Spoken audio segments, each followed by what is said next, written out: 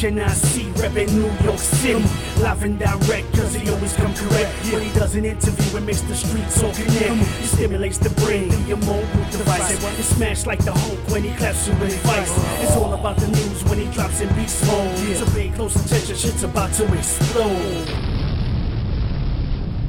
Intellectual stimulation by way of mobile devices. Welcome to another exciting episode of the Atomic Podcast, coming to you live from the Upper West Side, New York City, where we blow up the news on a verbal scale. My name is Efren Guzman, and my guest today, he's back for round 2. He was on my podcast earlier in the year, and he's back again. Ladies and gentlemen, from the City of Angels, please welcome Bobby Fulton, the Fantastic. How you doing, Bobby? I'm doing great, man. I'm excited about being on this podcast again. I'm just thrilled for the opportunity to be here, and I'm thankful that you asked me.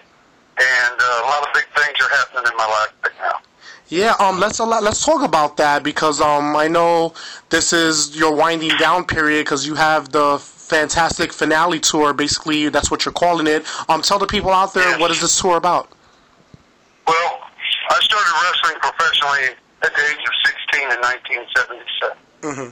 And God had the children of Israel over their disobedience in the wilderness for 40 years, and I believe Moses, prior to that, was 40 years on the backside before he went back into Egypt. 40 years is a good getting off place for me. Wrestling has been a passion of mine. It has been a life of mine, and as a matter of fact, I had seen my baseball coach earlier a couple of weeks ago, and he said, I use you as a reference whenever I talk to my youth, my baseball youth, and so I tell them the story of when I asked you at 10 years old, what was you going to be when you grew up? And you told me very matter-of-factly that you were going to be a professional wrestler and that you were going to travel the world. So when I hear kids, he said after that, when I hear kids, I listen. And I also knew that definitely you had a plan, my baseball coach said, and that you got a chance to live a dream. And let me tell you something, sir, a dream I've lived indeed, and it's only because God's blessings that I was able to go from a small town in Ohio, Chillicothe, Ohio. And if you can spell that, I'll give you a quarter, but Chillicothe, Ohio. It came from Chillicothe, Ohio at 16 years of age and traveled the world.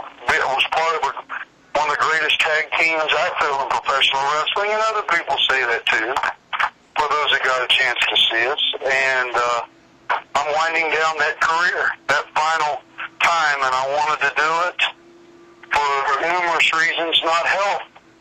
As a matter of fact, brother, I'm joining a gym for the first time. In 7 years, I've joined the gym. Wow.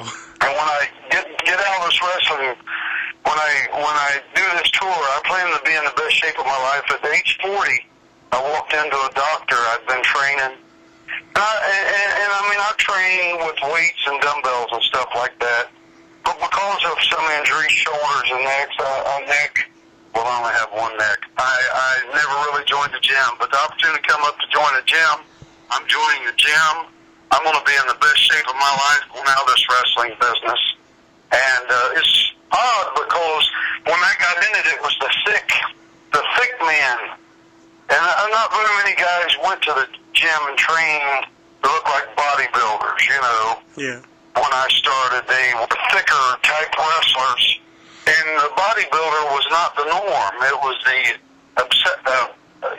exception. Mm-hmm. But nowadays, as we went full circle, as a matter of fact, Tom Rogers and I was in the middle of that movement to where the guys looked more like bodybuilders than they did a wrestler. Yeah, I know you wasn't always in bodybuilder shape, but you was in shape. What do you accredit that to? Because it wasn't like you had the Adonis body, but you always held your own, and I never really known you to be injured. Like, what's your secret? No, I don't know, just God's blessings. But I'm going to be 55 on Sunday. Wow. And I stood over a 21-year-old that I wrestled recently in Parkersburg, West Virginia. No, Clarksburg, West Virginia. His he laid on the ground gasping for air, and I had a picture taken of that.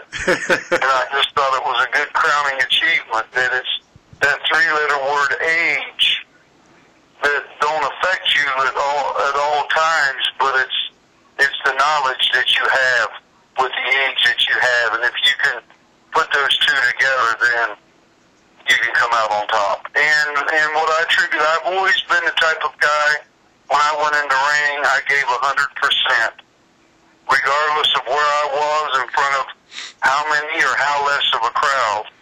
So with that being said, I'm very thankful. I want to say this, I've never had an actual surgery on my body, and I praise God for that. Wow. Never had an actual surgery. Yeah. Any, never drugs either, Bobby? No drugs, no anything? No, I never got into the drug scene. I never got into the drugs. I never got into that scene. A lot of my friends are gone because of that. And I mean, I make no bones about it because I live in a town called Chillicothe, Ohio, that they call now Pillicothe. Yeah. That is south, it's south of a town called Circleville, which they call Circle Pill. Drugs are the ruination of this country, brother, and it's not just in our towns and cities, but it's everywhere, and it's an epidemic, and it's heroin.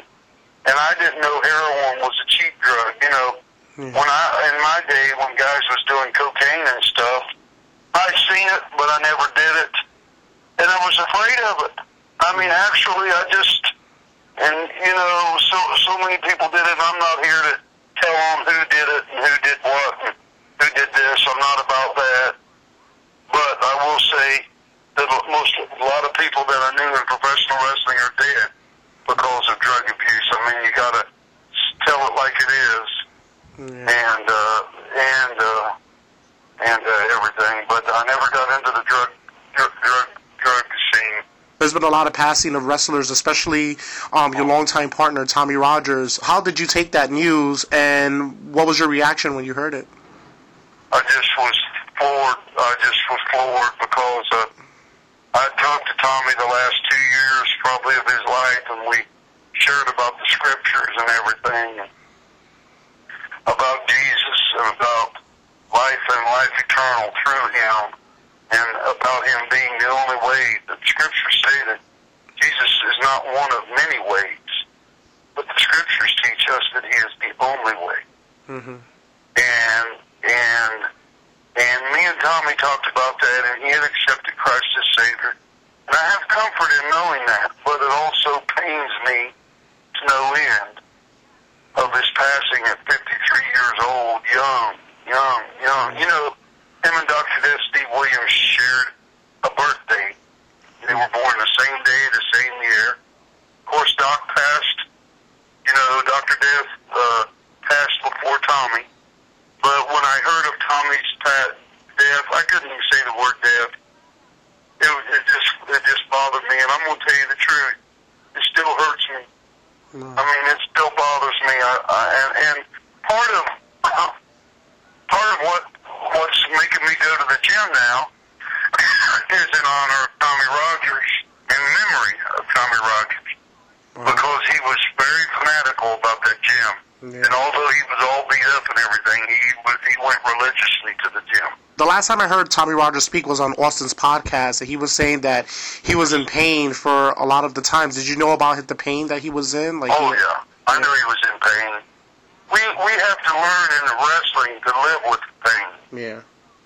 And we have to learn that it's just part of the life from the abuse. I just think, too, a lot of these deaths, and a lot of them at early ages, and some of them, I'm not going to try to skirt the issue.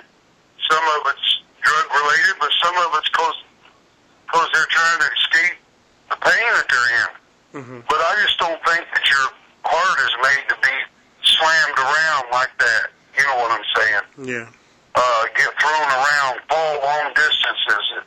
These young guys do this stuff, and Ray Stevens, the great Ray, the Crippler Stevens, somebody told me he had said if he knew he was going to live as long as he did, which he might have been 60-some way, he said he took better care of himself. But the thing of it is, it's the big falls and the sudden stops and the jerking of your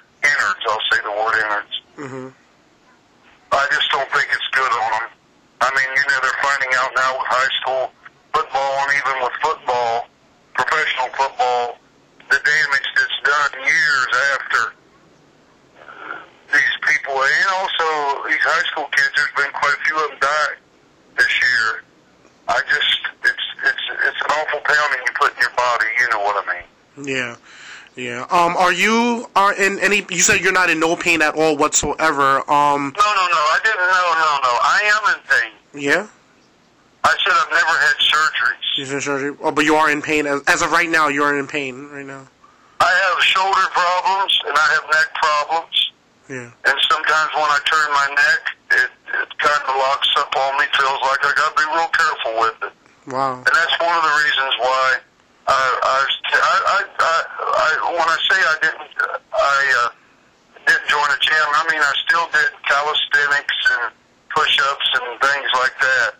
You know, even as far as leaning on a kitchen counter and doing push-ups and doing free squats and stuff like that.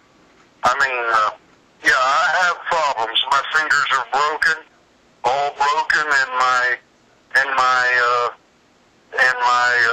nose, of course, has been broken a bunch. My shoulder, I've had torn rotator cuff and things. But as far as being pain-free, no, I don't think anybody that's wrestled for any amount of time is totally pain-free. But I said we have to learn to live with it. Mm-hmm. And I'm not a big pill person. Mm-hmm. Also, ibuprofen maybe, something like that. Aleve. I'm not into. I'm not into all that. I'm not into that. I don't want to get started on it. But seeing what it's done to so many people. Yeah, it's crazy how like drugs and wrestling almost kind of go together and everything. Also, I want to say this: that I called Buddy Landell and said, "Buddy, Tommy's gone," and Buddy said, "Bobby, it just keeps getting more painful every day." Wow. And his daughter had just passed away a couple months before that. Buddy Landell's daughter. Yeah. I know. And then 2 days later, Buddy Landell passed away. Yeah. Then the American Dream, the man that had more charisma in his little pinky than most of us ever had in our whole bodies. Mm-hmm. He had never been to a gym for years in his life, but the way he could talk, he had the gift, and he had the mind, and he had the brain. I had a deep respect for the American Dream, Dusty Rhodes.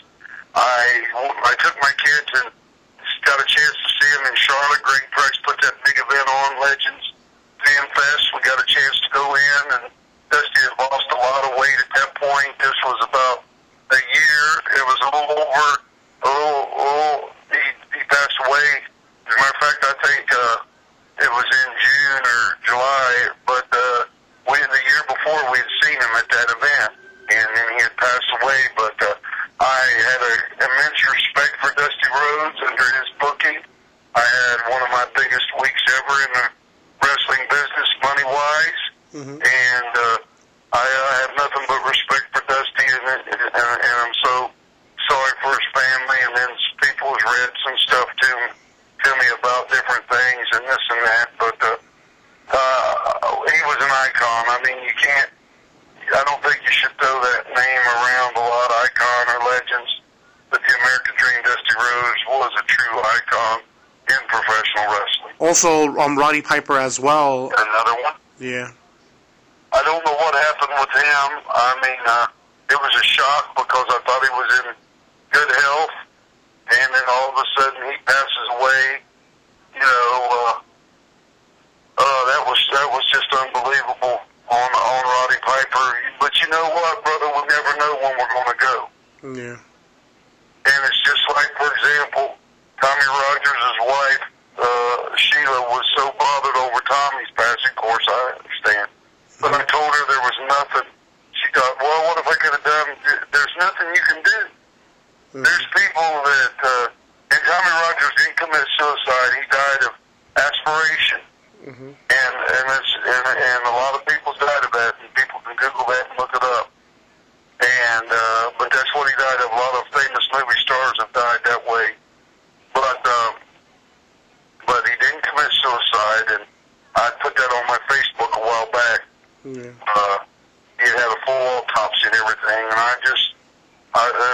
when he passed, some people circulated that and said that, and I think it was supposed it was put out to some guy that does a lot of stuff on the internet, and they picked it all up as like a news feed, and but it wasn't suicide. Tommy Rogers was full of life, and just like I told his wife, though, sometimes there's nothing you can do when God says it's over. Yeah. You know what I mean? Yeah. Yeah. You know. But when our time is up, and there's, all the bringing people back to life, and this and that, you've heard of people shot and should have died, but they live, and that's because God said it was not their time. You know what I mean? Yeah. Speaking of God and religion, I read a book. I don't know if you ever read the book called Maximize to Manhood. I don't know if you ever read that book. No, I haven't. It was from Edwin Lewis Cole, I believe. And there's a quote in that book where he says, "The greatest need in business or ministry is teachability." The greatest what? The greatest need in business or ministry is teachability. I just want to know who inspired you to God, like who led you in the direction of God. And well, I thought about that today. As a matter of fact, I was thinking about that as a young boy. My mother and father, and here's one thing and I love my mother and father, but they never took us to church. For some reason, me and my brother and a group of boys from the east end of Chillicothe walked down to Toledo Street one Sunday. Then we went in there, and the preacher preached, and we went in there and we accepted Jesus Christ as our Lord and Savior. Now that was when I was a young boy on Toledo Street in Chillicothe. And of all the things I've ever done, I could never get over that meeting with Jesus that morning. Now we went on to clean the church and do that and get involved with a youth minister there by the name of David Johnson, him and his wife Beverly, and they ended up moving to Tennessee now. But that was my first meeting with Jesus Christ as my Lord and Savior. Now, what's so funny about that is, just a year or so after that, I'll never forget sitting there in a little baseball stadium, Mary Lou Patton Park. And it was like somebody speaking as we're speaking right now. God's calling upon my life to share the gospel, to preach the gospel. And I said, I really have a dream of wanting to be a professional wrestler. And I really have that dream. It was kind of like God blessed me with that. Farther than I ever wanted to go, because I thought I'd be, back then, just a weekend warrior, perhaps, that would wrestle maybe on the weekends. But what happened was I started at 16. I ended up, so when I graduated high school, left to go on the road to become what I became. But with what we're talking about is the Lord Jesus, and the emphasis was that through Reverend Ringer, Dave Johnson, different people like that, I accepted Christ as my Savior. And it was something, I think, when you really, truly accept Him as your Savior and your Lord, that you can never really actually get over that fact. No matter where you go, you can't outrun Him, because by the time you get to the next place, God's already there when He's really in your heart. Oh, that's amazing. And as other than Bobby Fulton, as James Hines, you say your parents didn't take you to church. No, my parents never took us to church. Sure. Did once you became born again, did you try to minister to your parents, or they didn't want to hear any of it, or? I'm trying to think, because it was so long ago.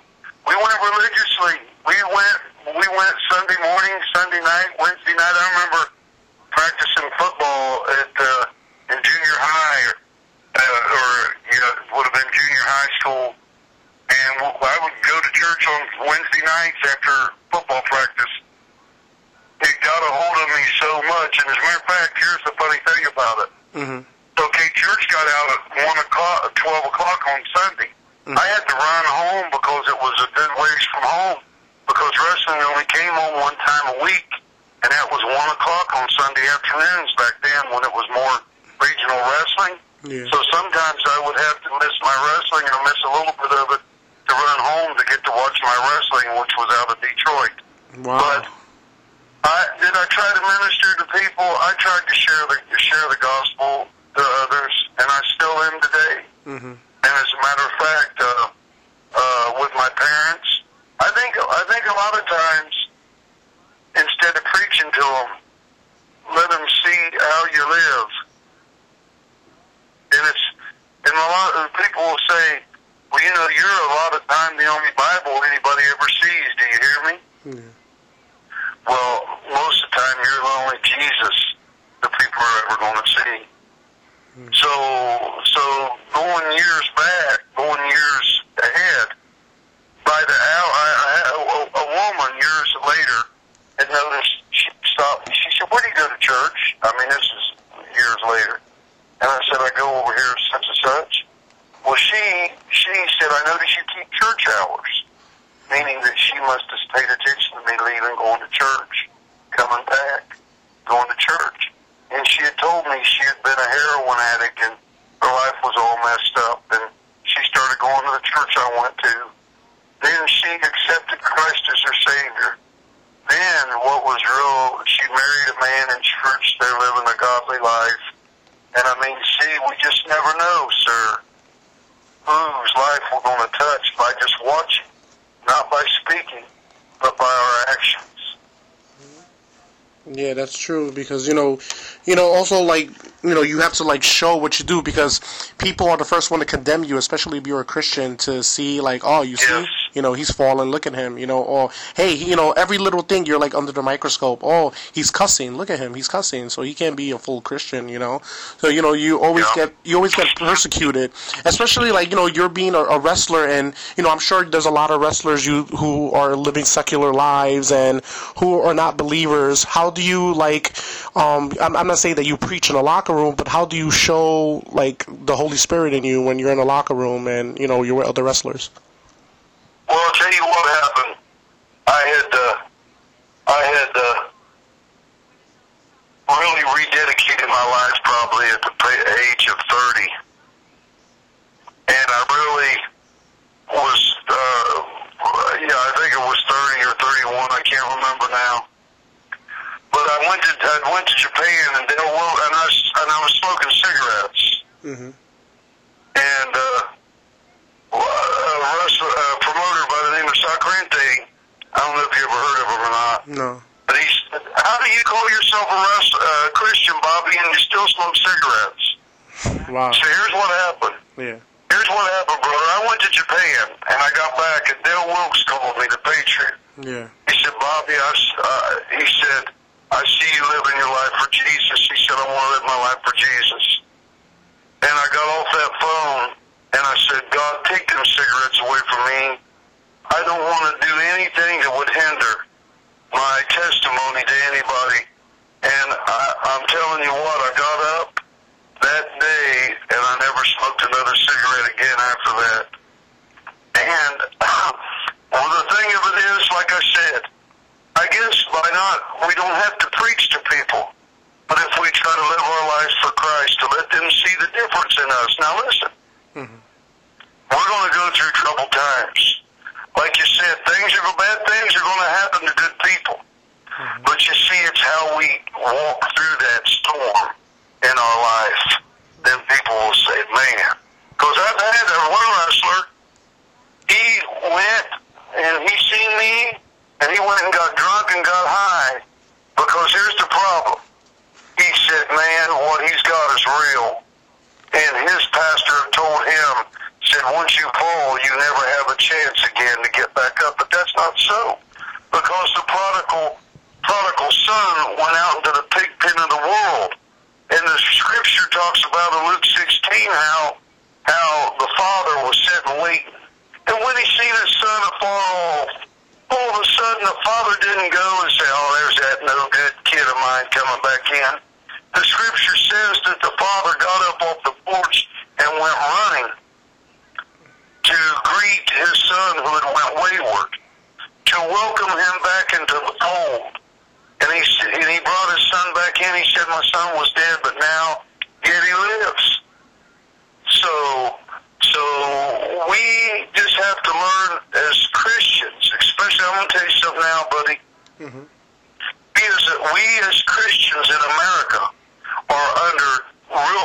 persecution right now. And it's getting worse and worse and worse as the days go. But, and I'm going to say this, the reason why is because they want us to be tolerant of everything. They want everything in a shade of gray. But the thing of it is, it's not like that in the Bible. The Bible speaks of sin and what sin is sin. Mm-hmm. And not only that, but also that we're under persecution because we're not accepting of other people's lifestyles. Mm-hmm. And this and that, everything. You see what I'm saying? Yeah. And we're really going to be under persecution coming up. Yeah, I know. There's a lot of things, like, there's a lot of stuff, even in the news, like mainstream media, the Caitlyn Jenners of the world. There's a lot of things where, society, almost like you have to, conform to the norm, like what is considered norm and what is considered, trendy. It's a lot of things that are going on in this world that, if you feel you'll be outcasted because you have your beliefs, or, should I just be hooray because everybody else is saying hooray? There's a lot going on in this world. Well, I'll tell you what right now. The Bible says that we're not to be conformed, but be transformed by the renewing of our mind. Mm-hmm. And the thing of it is look here. Everybody wants us to accept stuff like that, yet they don't want to be accepting of us. Mm-hmm. You talk about being prejudiced against people. Mm-hmm. And I just feel that, and against Christianity, mm-hmm. It seems like that it's considered to be, to a lot of these people, the bad thing. But you know what? One thing about it is I don't think of my Christianity as a religion, mm-hmm. but it's a relationship mm-hmm. with my Lord Jesus Christ. And you know Christ your Savior. The same with you. It's a relationship. It's a daily walk. Mm-hmm. The Bible says, weeping may endure for a night, but our joy cometh in the morning. We're going to face tough times. We're going to face persecution.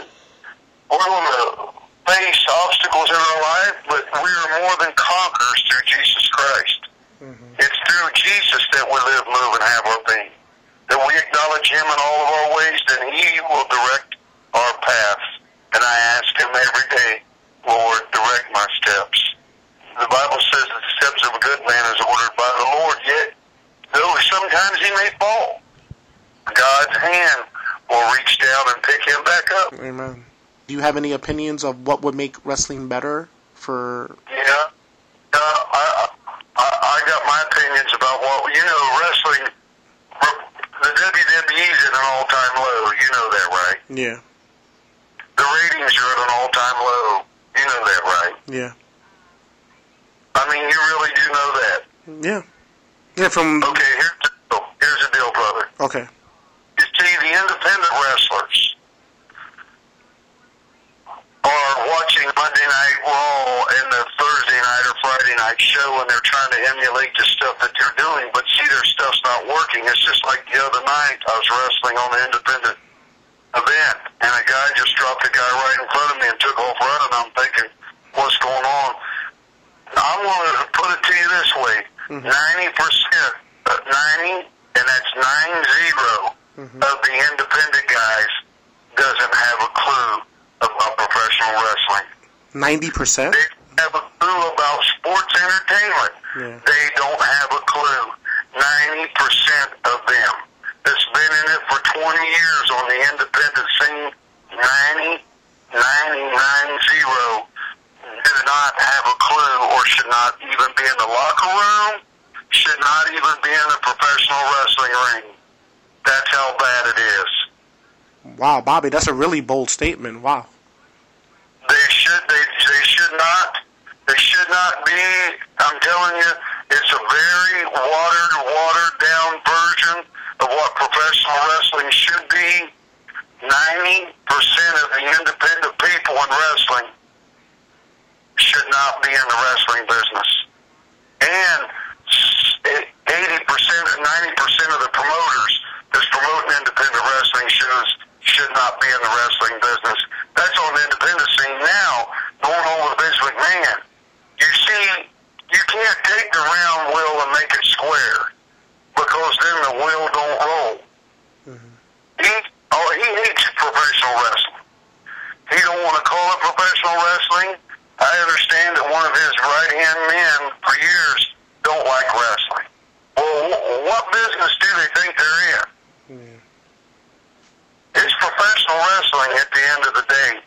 You know, I didn't know this, but when WCW went out of business, there was 3 million wrestling fans turned their TVs off, because I run into them every day in different places. I'll get out of the gas station, and people say, man, I remember watching you. And I said, you know what? We don't even watch wrestling anymore, and the ratings can tell it. Yeah. Vince makes the TV look really great, but brother, I'm going to tell you something right now. They're really in a world of trouble as far as ratings and trying to get people to watch, and they're not going to watch, because here's the reason why. You need to have enhancement talent, because when I see John Cena wrestle the same guy he's going to wrestle on the pay-per-view 10 times for the pay-per-view, why do I want to watch the pay-per-view? If you had John Cena and Kevin, whatever they called that guy's name, what was his name, Kevin? Kevin Owens? You know what I'm talking about? Kevin Owens? If they were beating up people along the way, and Kevin Owens saying, I'll tell you what, I just got rid of another John Cena wannabe, blah, blah, blah, this and that, and John Cena says, I'm ready for Kevin Owens right now. If he'll wrestle me, and Kevin Owens won't wrestle him, then finally, we're going to meet at the pay-per-view. That's why you have no big, strong finishes like DDTs established anymore, or figure 4 leg locks or stuff like that. Nobody gets beat with that stuff anymore. Yeah. Yeah, or, a simple DDT like Jake the Snake. Yeah. But he's got to be enhancement guys to do it. Yeah. Then the stuff gets over. Then his match is built around trying to get the guy in the DDT. Yeah. But here's the deal. You see, these guys are being trained on the independent scene by guys that's not experienced. There's a few guys that are, but most of them aren't. So therefore, they're getting a watered-down version. It's like taking a guy. It's like taking a guy from Little League Ball and putting him in the Major League Stadium. It's like apples and oranges. You said there's a lot of guys in the independent scene who are not wrestlers. Have you dealt with any of them? You said 90% of them, so I'm sure you dealt with a couple of them. Oh, I deal with them all the time. Luke Williams told me he deals with them all the time. All of us guys have to deal with them all the time. I'll give you a perfect example. Okay. I wrestled in Huntington, West Virginia a couple weeks ago, and they had a 3-way dance with 3 guys. They got out there and that did every move imaginable, and the people sat there on their hands. Every once in a while they would cheer. Me and another guy, I'm 54, he was probably 57, 58, and we tore the place down, and Tito Santana was in the back when I can't believe it. Look at this. The crowd was into the match, and prior to that match, the guys did everything they could possibly see on a Monday Night Raw, and I tried to tell the guy who comes from my hometown, named Ron Mathis, I tried to tell him that, and he won't listen. Oh, no. He won't. His grandmother was a great Christian lady. As a matter of fact, a big influence in my life. But I tried to tell him after. I said, Ron. He said, yeah, but that's what the wrestlers want. No, you're not out there for you. You're out there for the crowd. And 2 times I followed him in shows. Once in Waynesville, and you can go watch my match with a guy named Bobby Fulton versus Trevor, I can't think of his name now, Trevor. Me and him went out there. Ron Mathis and another guy was before that. You see, there's got to be a good guy and a bad guy on every match. No, I never go to a movie wondering who it is. I wonder who killed somebody, but not who. Who's the guy that I'm going to cheer for, and who's the guy that I'm not going to cheer for. You know what I'm saying? Yeah. And I just go off on a tangent, but it's fine. But he'll never catch on. I watch him. He's never gonna catch on. And he thinks he's the epitome. And some of these promoters think that too, but he's really got a lot to learn. But he's not going to listen because he thinks he's got to figure it out. And I'm not bashing him, and I did say his name, but it's the truth. And it's just like I said. The people want. Look here. When you go to a fireworks show, let me ask you a question. Is the first fireworks that you see, is it the big explosion at the end? Is it the big explosion or is it a little explosion? It's a little one.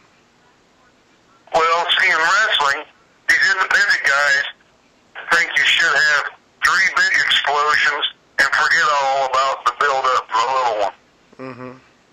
The little ones. And that's the way every match should be. Just like a fireworks show you remember as a kid. And if you can remember that, Ricky Steamboat, we did a seminar. Ricky Steamboat tried to explain these guys 3 times. And finally I noticed on Facebook on that Monday, they said, the way Ricky Steamboat explained it's like making a sandwich. I said, well, yeah, it is like making a sandwich when you're a 5-star chef. But when you're working at a burger joint, just flipping hamburgers, I mean, it's a lot different. And they just won't catch on. They won't catch on. So therefore, the wrestling is going to languish because these independent guys are doing shows for nothing.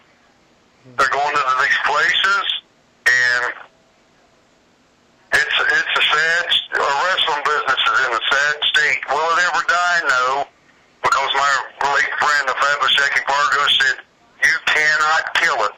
It will never totally die. If what was done to professional wrestling was done to any major league sport, they would be dead. But wrestling will never totally die. Bobby, what is your most memorable moment in professional wrestling? Memorable? I got a lot of them. All right, can you give me like two or 3? I like the Superdome in New Orleans when we wrestled the Bush with the Sheep Herders. Yes, that was a great match, yeah. It was great. And as a matter of fact, we wrestled all the greatest tag teams in that era was there on that wrestling thing. And there's so many people still comment on that match. And that was 20 years and more than that now. That was very memorable. Tommy and I, as a tag team, the Fantastics, had a chance to wrestle some great tag teams. Some of the greatest. And I hate to say it, but I don't know if our era was the best of an era, not because of us, because we was in it. But it was the last of a great era because of what has changed here today. Do you like wrestling today, brother? Yeah, wrestling will always have a special place in my heart, but, it's not the same from when I used to watch it, because when I used to watch it, you had a lot, I was a big tag team wrestling fan, and they had a lot of tag teams, like established tag teams, not makeshift tag teams where they just throw 2 guys together because they have nothing to do with them. You had the Fantastics, the Midnight Express, like you said, the Sheep Herders, you had the Russian Assassins, you had the Assassins, there were so many. Yeah. Yeah, the thing of it is that even the tag team wrestling is a dying art. I'm trying to start a school. As a matter of fact, I thought I found a building, but I think that fell through. But I'm trying to start a school. I really love to train some guys and train them to be. Listen, I don't like the word worker. They throw that word around, the worker. I'm a professional wrestler. And I think when you're called just a worker, it makes you think a little bit different than when you're a professional wrestler. All these independent shows I see on the doors, workers only. I thought, man, but brother, I'm a professional. When I was a little kid, I wanted to be a professional wrestler. But one thing that's missing in wrestling also is the passion. Yeah. Can't get connected with the match. Passion. You know what I'm saying? Yeah. It's just not there anymore, as far as that goes and everything. Do you have a memorable moment with Tommy as a tag team? Just on. Yeah. As a tag team, me and him. Yeah, with you and Tommy. I'll tell you something. We had hundreds, if not thousand 5-star matches all over this world. Whether it was in Japan and anywhere in the United States against some of the greatest tag teams. I was blessed. Like I said, I'm not a great big guy, but I was blessed with a partner to be an outstanding tag team. And there's so many memorable moments, and I know you tell me to pick one like I told you. The Superdome, New Orleans. I'm trying to think of something spectacular, something that was just really, I don't know, I think when we wrestled in the Budokan, and we were wrestling, and it's on YouTube, you go watch this afterwards, it's Joe Malenko and Kikuchi against Bobby Fulton and Tommy Rogers. I show that match to people that's not wrestling fans, and you watch that match, and you'll be a believer. I want you to do me a favor, brother. I want you to watch it when you get time, and then you contact me and tell me what you thought of that match. It's Joe Malenko and Kikuchi, Kikuchi, and we're in the Budokan, where there's 20,000 people, and it's like wrestling in a 10-10, where there's 20,000 people watching you. And you tell me what you think of that match. Okay, I definitely will. I'm definitely gonna watch the match after we talk, and then I'll definitely let you know and hit you back up. How long is the match? How long is the match? Yeah. Do you remember offhand? It was like a half-hour match, hour match. I think 20 minutes, 20 minutes. Most of our matches we wrestled were not 6 and 7 minute matches. Yeah. They were 15 to 30 minutes every night. And you know, we wrestled on a schedule like this 9 times a week in 9 different cities. And we were worn out and beat up. You know, it was a dream of mine, but it was actually a whirlwind I was in for all those years because it went by so fast. And it was hard to stop and smell the roses because it was such a quick trip. It was like an escalator. You know what I mean? Yeah. You can't stop to look at to enjoy a particular thing. But as far as wrestling, that was great. We got a chance to meet a lot of famous people from other things, other places, and got a lot of chances to do a lot of different things. We had a jeans company hire us and send us on a tour all throughout Texas, like to these big department stores, and just meet people. And I don't even understand what that was all about, but that was even back then before Vince and all this and that, you know, they, I guess, represented their jeans, you know, was back to school and this and that, but we got a chance to meet Dusty Hill from ZZ Top, and, you know, another thing, too, I got a chance to meet a lot of my people Dusty Rhodes, I grew up watching the Texas Outlaws, Dusty Rhodes and Dick Murdoch, and I got a chance to meet them, and as a matter of fact, I still stay in touch with Abdullah the Butcher. Wow. And talk to him quite a few times a week. I grew up watching guys like him and these guys, and I got a chance to be there, and I was in awe of it, you know, because, man, these were it's like reading comic books, and all of a sudden you're running around with your heroes, you know, and you're not allowed to let them know that you're in awe of them. That's the amazing thing. And one more thing, while I'm thinking about it, I was thinking about this the other day, because I'm in the middle of trying to write a book. But you know, when I was in wrestling before they played music, before you went to the ring. Yeah. And I remember years ago, before the music played, what would happen is a guy would be walking out in a big arena. You'd hear the crowd that's singing him start cheering. And they would cheer more if they liked him, cheer more, and it just got louder and louder as he walked closer to the ring, until the whole arena was going crazy with clapping, cheering, stomping, whatever. That was the music then. But then, when we introduced the music to the wrestling, to the entrances, it took away from the people doing that. You see what I'm saying? Yeah. It used to give me cold chills to watch Jerry the King Lawler and Superstar Bill Dundee guys like that walk out to the ring, especially in Memphis and the territory around there when I was young, before I was part of the Fantastics, because, man, the people was just really into it, you know, and they would be cheering them going to the ring. Not like today, you know. Couple of last questions, Bobby. What will you think will make the wrestling sport better again? What's your opinion on that? What do you think will make it better? Well, I already told you, 90% of the wrestlers on independent wrestling shouldn't be wrestling. 90% of the promoters promoting wrestling shows shouldn't be promoting. Okay. That's the big problem. Because they're training guys, they don't even have a clue. Now, I don't know what it's going to take. Vince McMahon to shut off TV and let it go dark.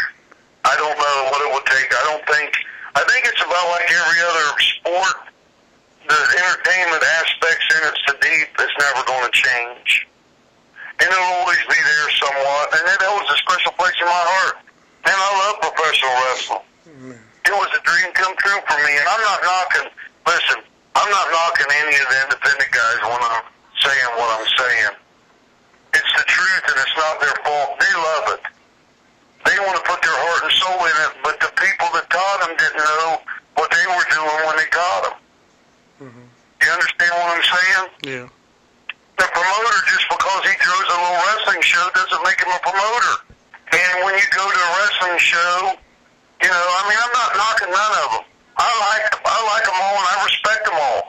But it's just like, for example, saying, just because I like NASCAR doesn't make me a NASCAR driver. Yeah. Just because I like baseball doesn't make me a major league ball player. Just because I like football doesn't make me eligible for the NFL. Just because I like hockey doesn't mean that I can go into the NHL and compete on their level. It's not the same. And you know, and the other thing is, What? they're talking a lot of people talk about stuff we did 20 years ago and, you know, 25 years ago. But the people are not talking about the wrestling today. So if they're not talking about it today, or they don't have passion or care about it today, who will they talk about 20 years from now?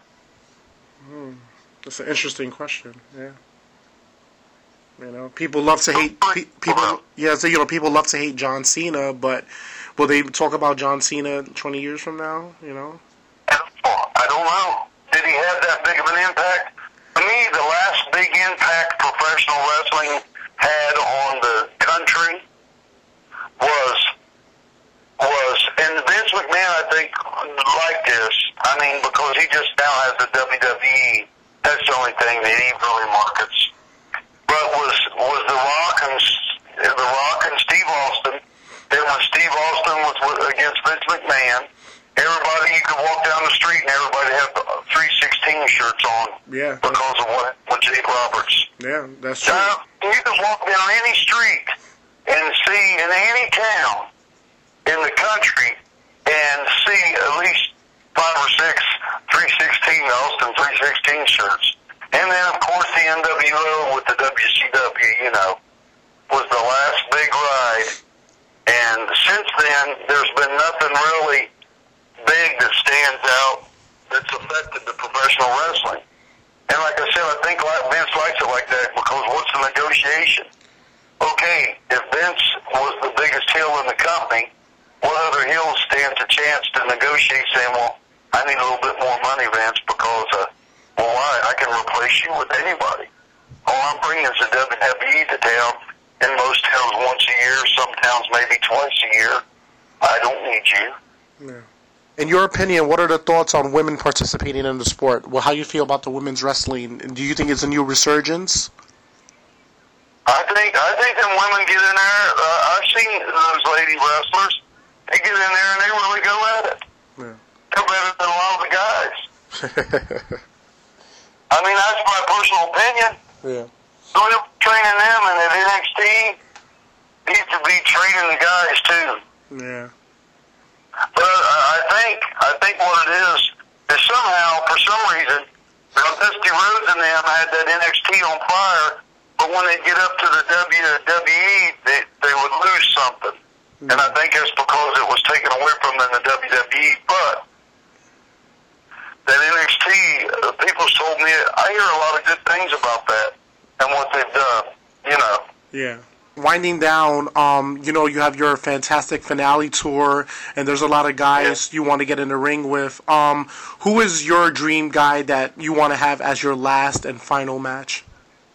Well, I don't know exactly, but I would love to wrestle that Davey Richards one time. Yeah. You know what I'm talking about? Yeah. What is it about Davey Richards that you see that you want to get in the ring with him? Well, when I first seen him in a West Virginia town, I remembered meeting a guy by the name of Tommy Billington back in 1980, and he would wrestle for 30 minutes and come back and do 1,000 Hindu squats, and he was called the Dynamite Kid. And he looks exactly like the Dynamite Kid. I mean, to me, he moves like him in the ring. He emulates him. I understand that he really liked the Dynamite Kid. Yeah. But the Dynamite Kid, in my opinion, was one of the greatest professional wrestlers of all time that I'd ever seen was the Dynamite Kid. So I'd like to wrestle Davey. I mean, yeah, I'd like to wrestle that guy. Davey Richards? All right. Wow. Yeah, that would be nice. I'd like to wrestle him once. Yeah. I can feel good every once in a while. Don't let the age factor fool you. Yeah. And like I said, once I get in this gym, I plan on turning it up another notch. Yeah, I definitely want to say I hope Davey Richards hears this, because then, you know, I would love to see that happen. He knows he wants to wrestle me. Oh, yeah? He's already out there on Facebook also. Yeah. Oh, I mean, it would be good. I would love to wrestle him one time. Yeah. I think he's a real good talent.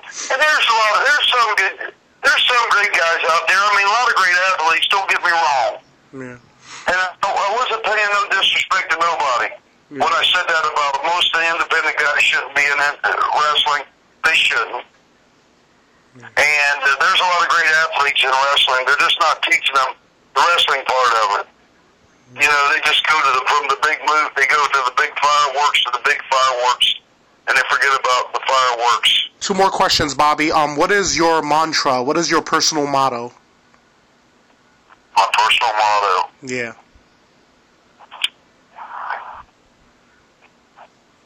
My personal motto is don't quit, keep getting back up, and don't look behind you because you're not going that way. And, Bobby, my final question to you is, what would the Bobby Fulton of today tell the Bobby Fulton of yesterday? Take a little more time to try to smell the roses. Take a little more time to try to enjoy it. Don't be so enveloped in it. Just take a little more time to enjoy the ride. That's what I would tell him. Wow.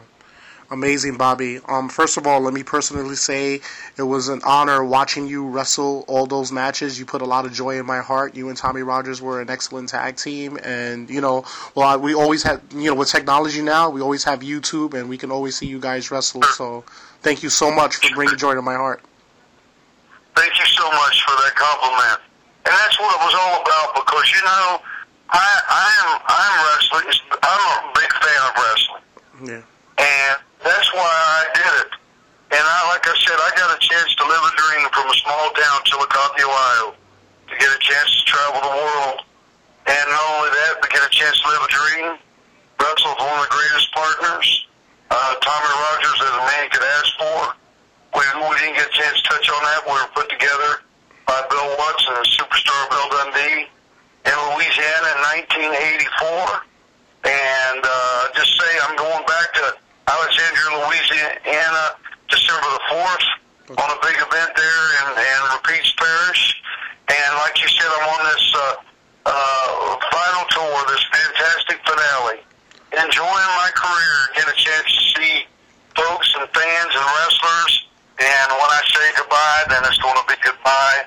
And I'm just looking forward to seeing any of the fans out there along this tour and this trip and everything. And I want to appreciate you for remembering me and for being so kind to me and giving me an opportunity to speak to you this evening. God bless you, brother. God bless you too, Bobby, and hopefully you'll fight Luke Williams, have the reunion of the Fantastic Sheep Herders. Yes. Oh, we're going to do that. We're going to do that. It's going to happen. The blood's going to flow like wine. That's what the wrestler used to say. The blood is going to flow like wine. It's going to be like an old-fashioned jubilee. It's going to be pouring out into the streets. Oh, man. Bobby, thank you very much, and I hope everybody out there was intellectually stimulated by way of mobile devices. Have a good one.